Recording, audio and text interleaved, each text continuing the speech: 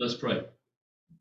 Father, thank you once again for this opportunity to come with your presence, to open your word, and ask you to open our hearts as we look at our topic today and see our responsibility as we live in a world that is lost, that is in rebellion against you. Help us to be responsibilities and to take you seriously, to be good witnesses, obedient servants to you, and that you would use us to touch the hearts and lives of those that we come in contact with day by day. Pray your blessing upon this time, and I ask it in Jesus' name with thanksgiving. Amen. Just about, we're talking about this, about being in the world. Titus chapter 3, we're in a new chapter, and in this passage, Paul is talking to Titus, and he's reminding Titus. This whole thing, this first part, is about reminders, reminding us to be in subject to authorities, to be obedient, to be ready for every good deed, to malign no one, to be peaceable, gentle, showing every consideration for all men. All of this passage has to do with how we live in the world and how we function in the world. And particularly, we start out this morning with those in authority over us. And I was thinking about that when I was praying, was aware that yesterday was my first day back at work at Lowe's since I've had my surgery. And it was a good time. My supervisor, Luigi, is an Italian guy, and he just recently got married to a German girl. And his mother is Italian. I asked him, I say, do you like Italian food? Oh, yeah. And what's the best restaurant? He said, well, my mother's the best Italian cook. So I was asking him last night, I said, now, is your wife, does she cook Italian food? He said, no, she's a German cook. And but he said, there's nobody can cook Italian food like my mother. But anyway, he's glad to have me back, believe it or not. And we're having a good time. I go back Monday, Wednesday, and Friday this week for 5 hours a day. So I appreciate your prayers in that. Let's look at, turn over to Titus chapter 3. Just being aware that we're living in an ungodly culture. The world around us is becoming more, it seems to me like more and more anti-Christian. We have the motto, still on our money, in God we trust.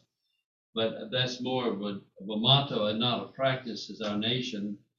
God is not really invited into the public meetings, perhaps. There may be a formal invocation, but then we go ahead and do what we want to do, which is sort of, I guess, what we do, even as Christians, a lot of times. We'll pray about something, and then we'll go ahead and do what we want to do.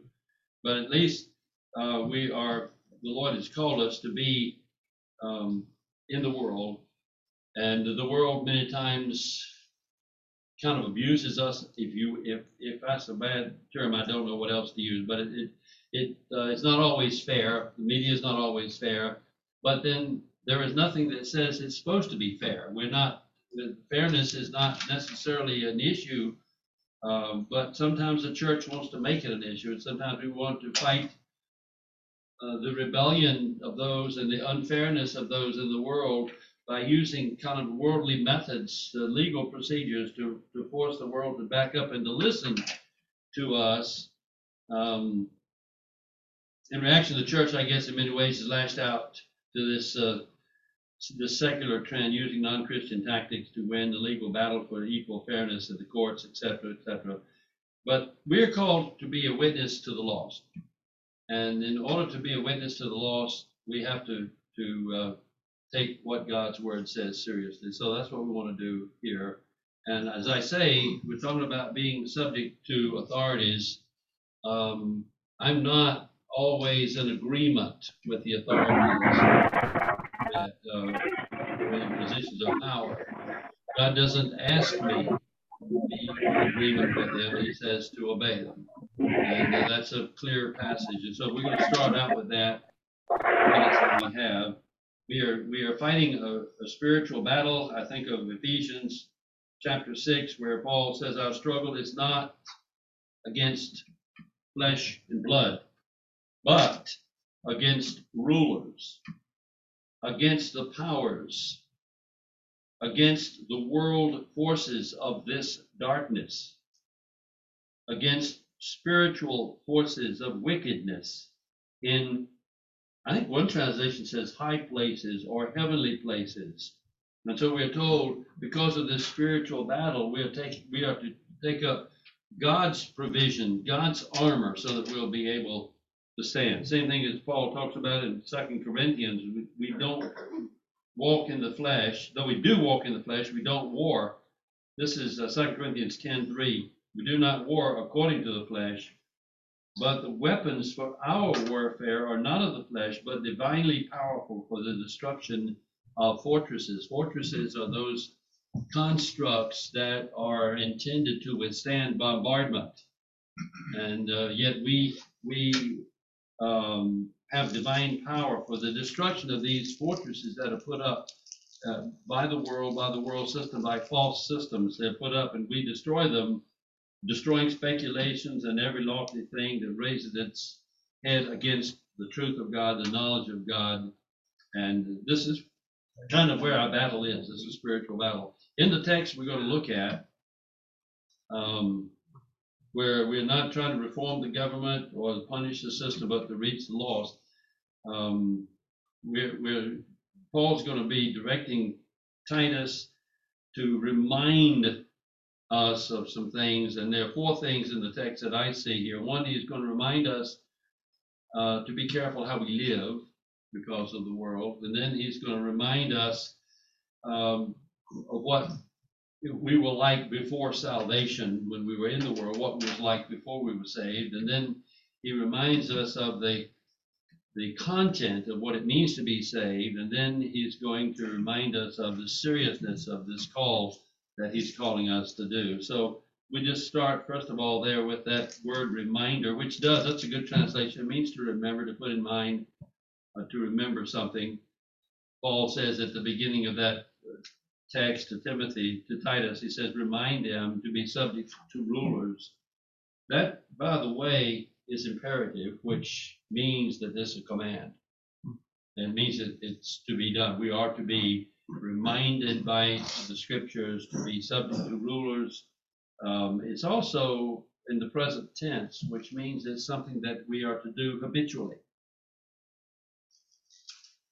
We are to habitually be reminded by the scriptures that we are to obey those in authority over us. And that I just want you to know that does, in fact, step on my toes. There's a lot of stuff going on with COVID, taxes, a lot of things that are going on that I'm not a big fan of. And to be honest with you, my response to a lot of, in fact, I was at work yesterday for an hour before I realized I was there working without my mask. I just didn't put it on, and nobody said anything to me. I don't think they really noticed it, maybe because I don't wear it very often. But then I realized as I was watching people come through the line, so after they finished, I went back and got a mask and put it on, just kind of because this company could actually get in trouble with the government authorities and stuff. But I'm not. I guess we're all rebels. I know that I can be rebellious at times about some things like that. But we are told here that we are to be reminded. It's imperative continually as a habit to be reminded. That's not unusual. Peter talks about, in fact, tonight we're going to be talking about. Peter said, "I want to stir up your sincere mind by way of reminders that you should remember the words spoken beforehand." These are reminders, things that we are reminding ourselves we already know, but we are just reminding. We kind of need that sometimes. We kind of get out away from under it and do, at least I get out from under that and do sort of what I want to do and sort of be independent. God's not happy with that.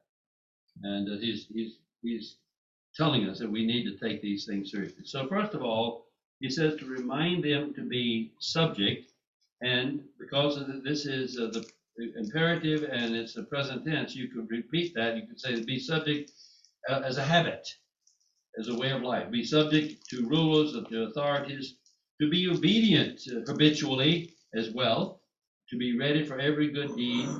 Verse 2, to malign repeatedly as a habit, no one, to be peaceable, gentle, showing every consideration for all men. That's a text. We won't get out of that text today, but that's where we are. And so, first of all, he says to be subject to rulers. I think of, in fact, you can turn over if you want to Romans 13. We might be good to just camp on that verse for a few moments. Romans 13 is Paul's word to those of us who are independent. And the Lord of the universe is telling us that those in authority over us, including the President of the United States, has been put there by him. He did not consult me before he did that. He wouldn't have done what he did. This is being recorded. Yes, it is being recorded. And I can just tell you right now, God knows, he knows how to take us behind the woodshed, and he knows how to get his way. And he knows what he's doing. He really is. We talked about this morning in Sunday school. He really is smarter than we are, even me. Much smarter. So, and he didn't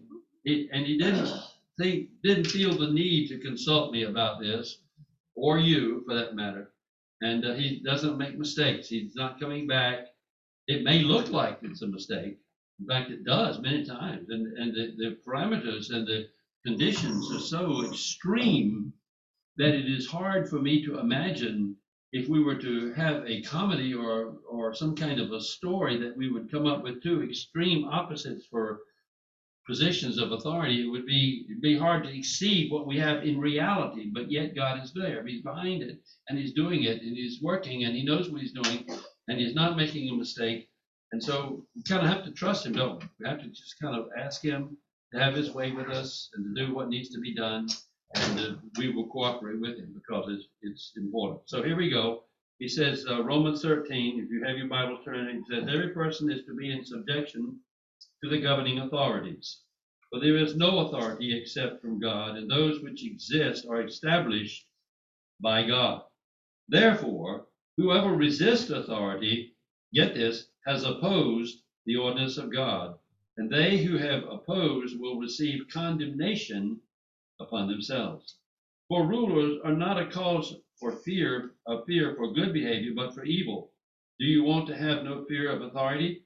Do what is good, and you will have praise from the same. For it is a minister of God to you for good. But if you do what is evil, be afraid, for it does not bear the sword for nothing. For it is a minister of God, an avenger who brings wrath on one who practices evil. Therefore, it is necessary to be in subjection, not only because of wrath, but also for conscience sake.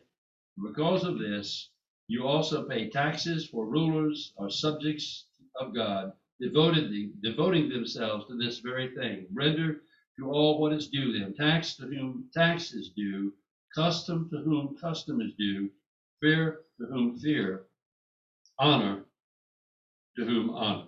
All right. So these are all what. Let's quickly we're going to read through them. Your head will be spinning by the time we get through with them. But anyway, let's just look at them. First of all, first thing he says there is that these authorities are established by God. He said every person is to be in subjection to the governing authorities, for there is no authority except from God, and those which exist are established by God. The authorities, those that are in positions of authority, are in fact established by God. We may question that at times. We may ask all kinds of questions and make little jokes and things like that. But the fact is, the Bible teaches that they are established by God.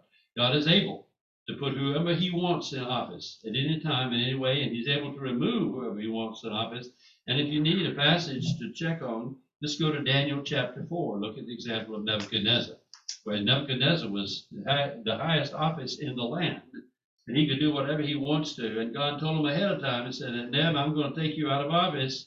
If you're not doing what you need to do and you're not responding to me, I'm going to remove you out of office. And he did. Took him out of office. He became for 7 years, I think it was, like a lunatic. Like there is a medical term for that. I don't know what it is.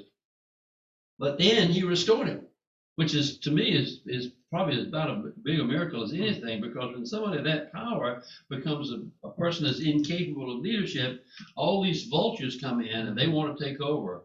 They didn't take over. He was restored. His sovereignty was restored, and even greater.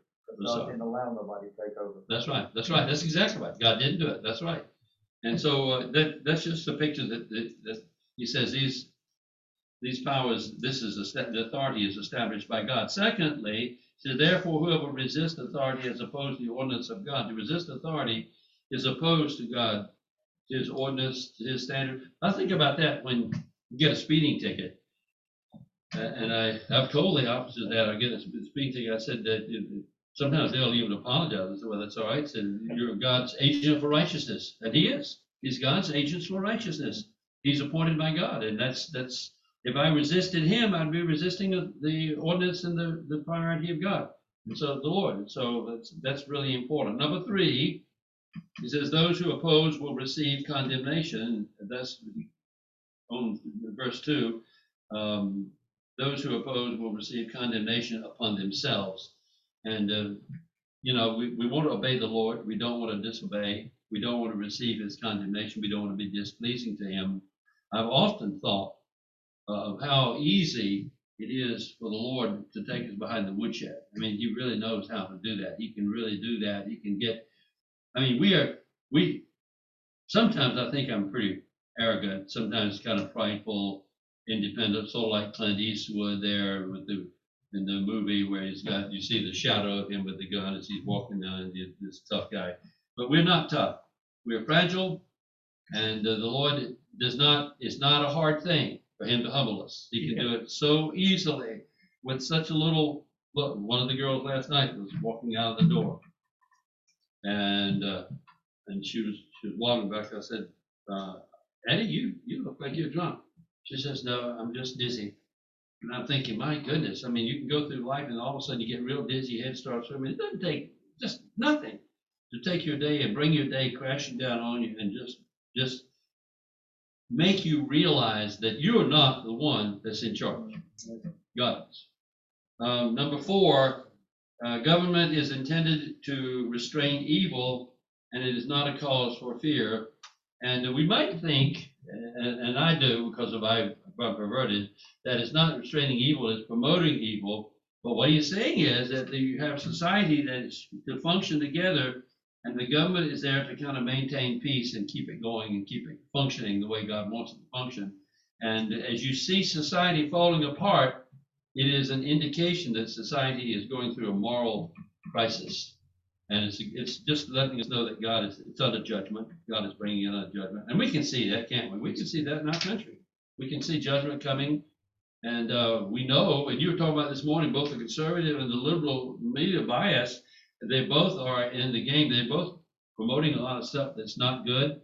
And I just think that the Lord is bringing the hammer down and letting us know that he's in charge. Now, he may back up and do some other things. I don't know. But I do know he's the one that's in charge. And I do think that he's letting us know that we need to repent. We need to take him seriously. He is on the throne, and he is holy. And he expects his people to be holy. And we're the key. I think the church is the key. That we're the ones that God's people who are called by my name will humble themselves and seek my face, turn their wicked ways. So anyway, the point is that the government and the authorities are there to restrain evil, to maintain peace, so that widows can live at peace at times and maintain some degree of safety at home, in spite of what you see on the news. And so that's one of the reasons for it. Goes on number 5. They're also designated to promote good. That's what he says. For it is a minister of God to you for good, not just to restrain evil, but also to promote what is right, what is good, to maintain that. And believe it or not, God is able to do that, and he is working in society to do that. Let's move on. We're almost out of time. He said, it is empowered to punish evildoers, but if you do not do what is evil, be afraid, for he does not bear the sword for nothing. That sword for nothing is capital punishment, by the way, which it sounds kind of harsh, I know, but when you have all these things about policemen shooting somebody who's running away like that, they have God's permission to do that. Believe it or not. And we can come have a tizzy or whatever, get all upset. But if you ask the Lord said, I gave that gun I put him in authority, and he has my permission if he runs away to shoot him. Like it or not, there it is. And that's what it means to have that sword, not to bear the sword in vain. In other words, they can use capital punishment, and we've seen that in Scripture, by the way. We've seen that with nations and leaders and things of this nature. Number 7, believers are to obey for conscience sake.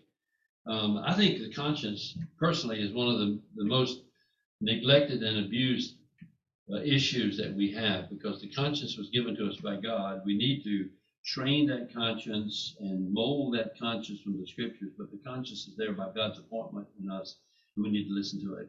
And being the Scriptures, that's one of the things I've really been appreciating with the Colossians, is Psalms, is that in the Psalms, David has been pouring out his heart about the greatness of God and the work of God and his majesty and his glory. And I just appreciate so much the heart of David as he's been exalting the Lord and magnifying the Lord. And so the conscience bathed in those kinds of texts really react to me as I'm reading the Scriptures in the morning. I read them out loud, and I just really enjoy magnifying the Lord and praising his name because of who he is and what he's done and what he's going to do. And the conscience is there to confirm that. And sometimes when you're going through, getting ready to do something or say something you know you shouldn't, the conscience comes up and you stop listening to it, and then all of a sudden you say, no, I need to listen to my conscience, because otherwise it's going to get hard and get calloused, and you don't want that. You don't want that. God, if your conscience gets calloused, then you don't have that stop sign or that fence at the edge of the precipice, and you can just plunge over, or you risk the Lord maybe taking you out behind the woodshed and using some stronger, something like a 2x4 over your head or whatever to get your attention. So it's important. And then lastly, we're told to support the government with things like taxes, which is probably something that we don't like to talk about.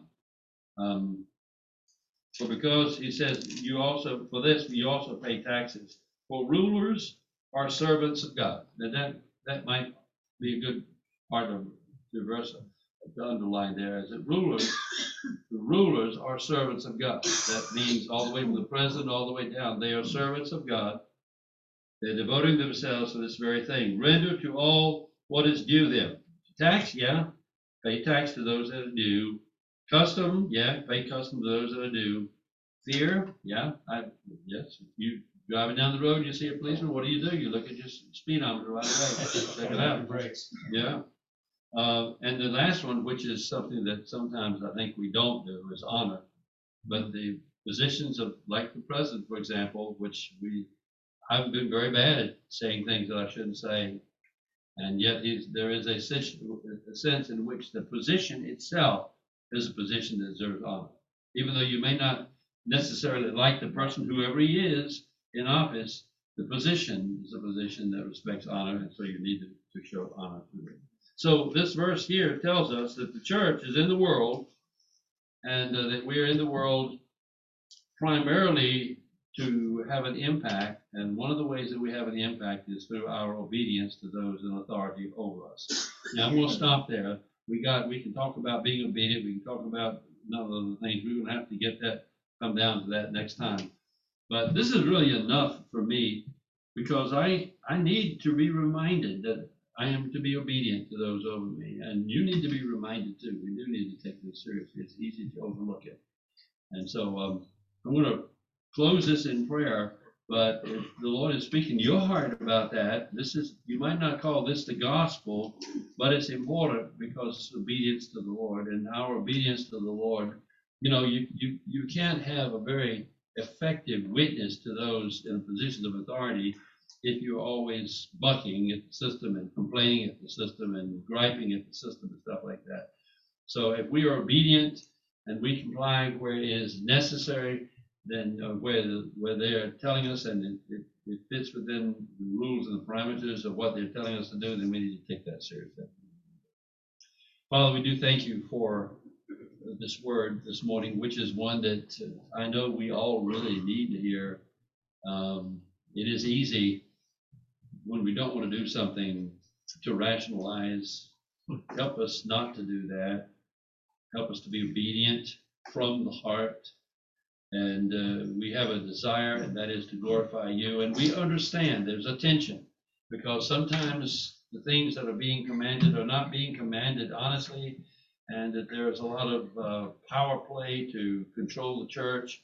And yet you've told us that there are things that we need to do to you. And so I pray that you'll give us your wisdom and help us not to rationalize our way into doing what we want to do, but to really honestly seek your face and to seek to serve you and honor you and please you. And the ultimate goal, Lord, is to be a good witness to those around us. And I pray you'll help us do that. We had people here yesterday, a lot of people around here, and we were talking to people and sharing to some degree with them and witnessing to them and finding out all kinds of things about them. And yet we want to be a witness because we want to reach them, not just to get their money, but really to see their hearts come to love you and serve you. So help us to be serious about that. Help us to be available to those around us. And thank you for this opportunity that you've given to us to be a display of our commitment to you by how we obey and follow those who are placed in positions over us. And we pray this in Jesus' name with thanksgiving. Amen.